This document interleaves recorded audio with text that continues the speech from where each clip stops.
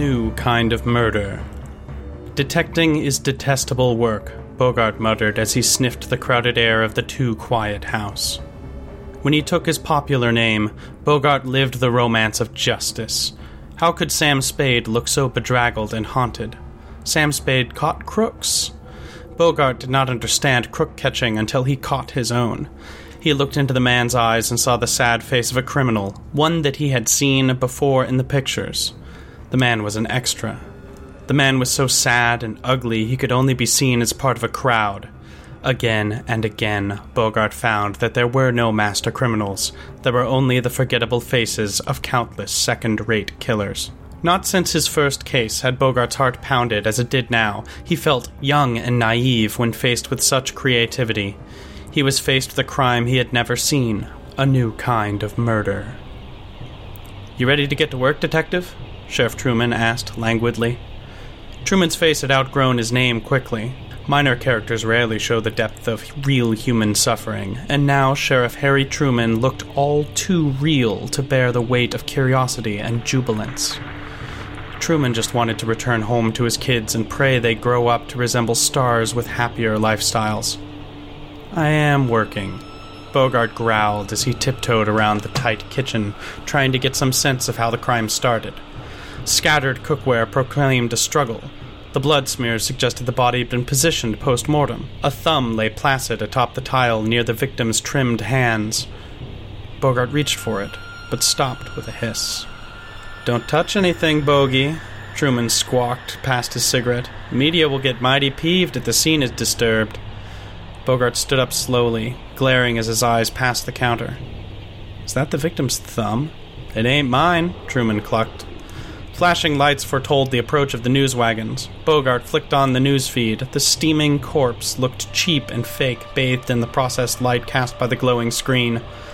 The news van chased an ambulance down a well-lit street. Sharp, black police cruisers dodged past a dingy junker parked in front of a pristine house. "You still driving that?" Truman stepped out the back door. "Turn that off and get out of the way."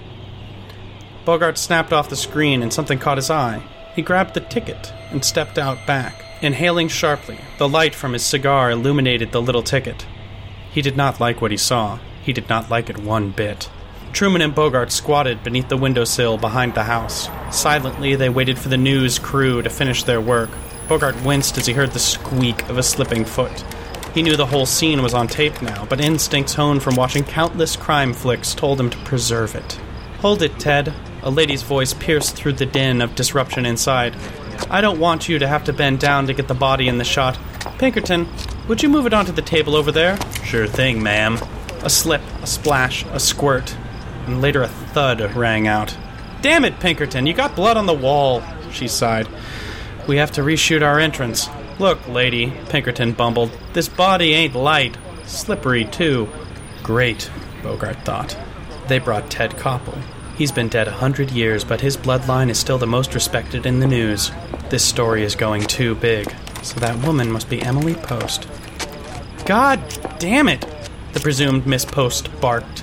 "Get that worthless detective in here." "Hello, Emily," Bogart called over his shoulder. "You're sounding better? Did you get a new voice?" "Shut up and give me a hand in here," she added with a lilt. "I'll make you famous." Bogart slipped into the bleaching camera light. "I am famous." The scene was ruined, more macabre even than before. The gore dripped all the worse beside the clean, dry suits of Ted Koppel and Emily Post. The corpse stood propped against the sink, Pinkerton still slipping to lift it up. "Truman, help him out." Bogart stepped aside as he surveyed the scene. Pictures lined the kitchen, as in any kitchen in a celebrity neighborhood. The pictures showed a young man, handsome, with a great profile, looking eye to eye with a parade of beautiful conquests. The corpse rising in the corner slumped taller than Truman at his full height. "Hey, Smalls," Bogart murmured. "I told you not to call me that," Emily glared. "It's not polite." "Who's the dead man in the corner?" "Well, detective," Emily clicked out the words, "if you can't do your job, you'll just have to watch us do it on live TV." Bogart had seen all he needed. The corpse was ready for its close-up.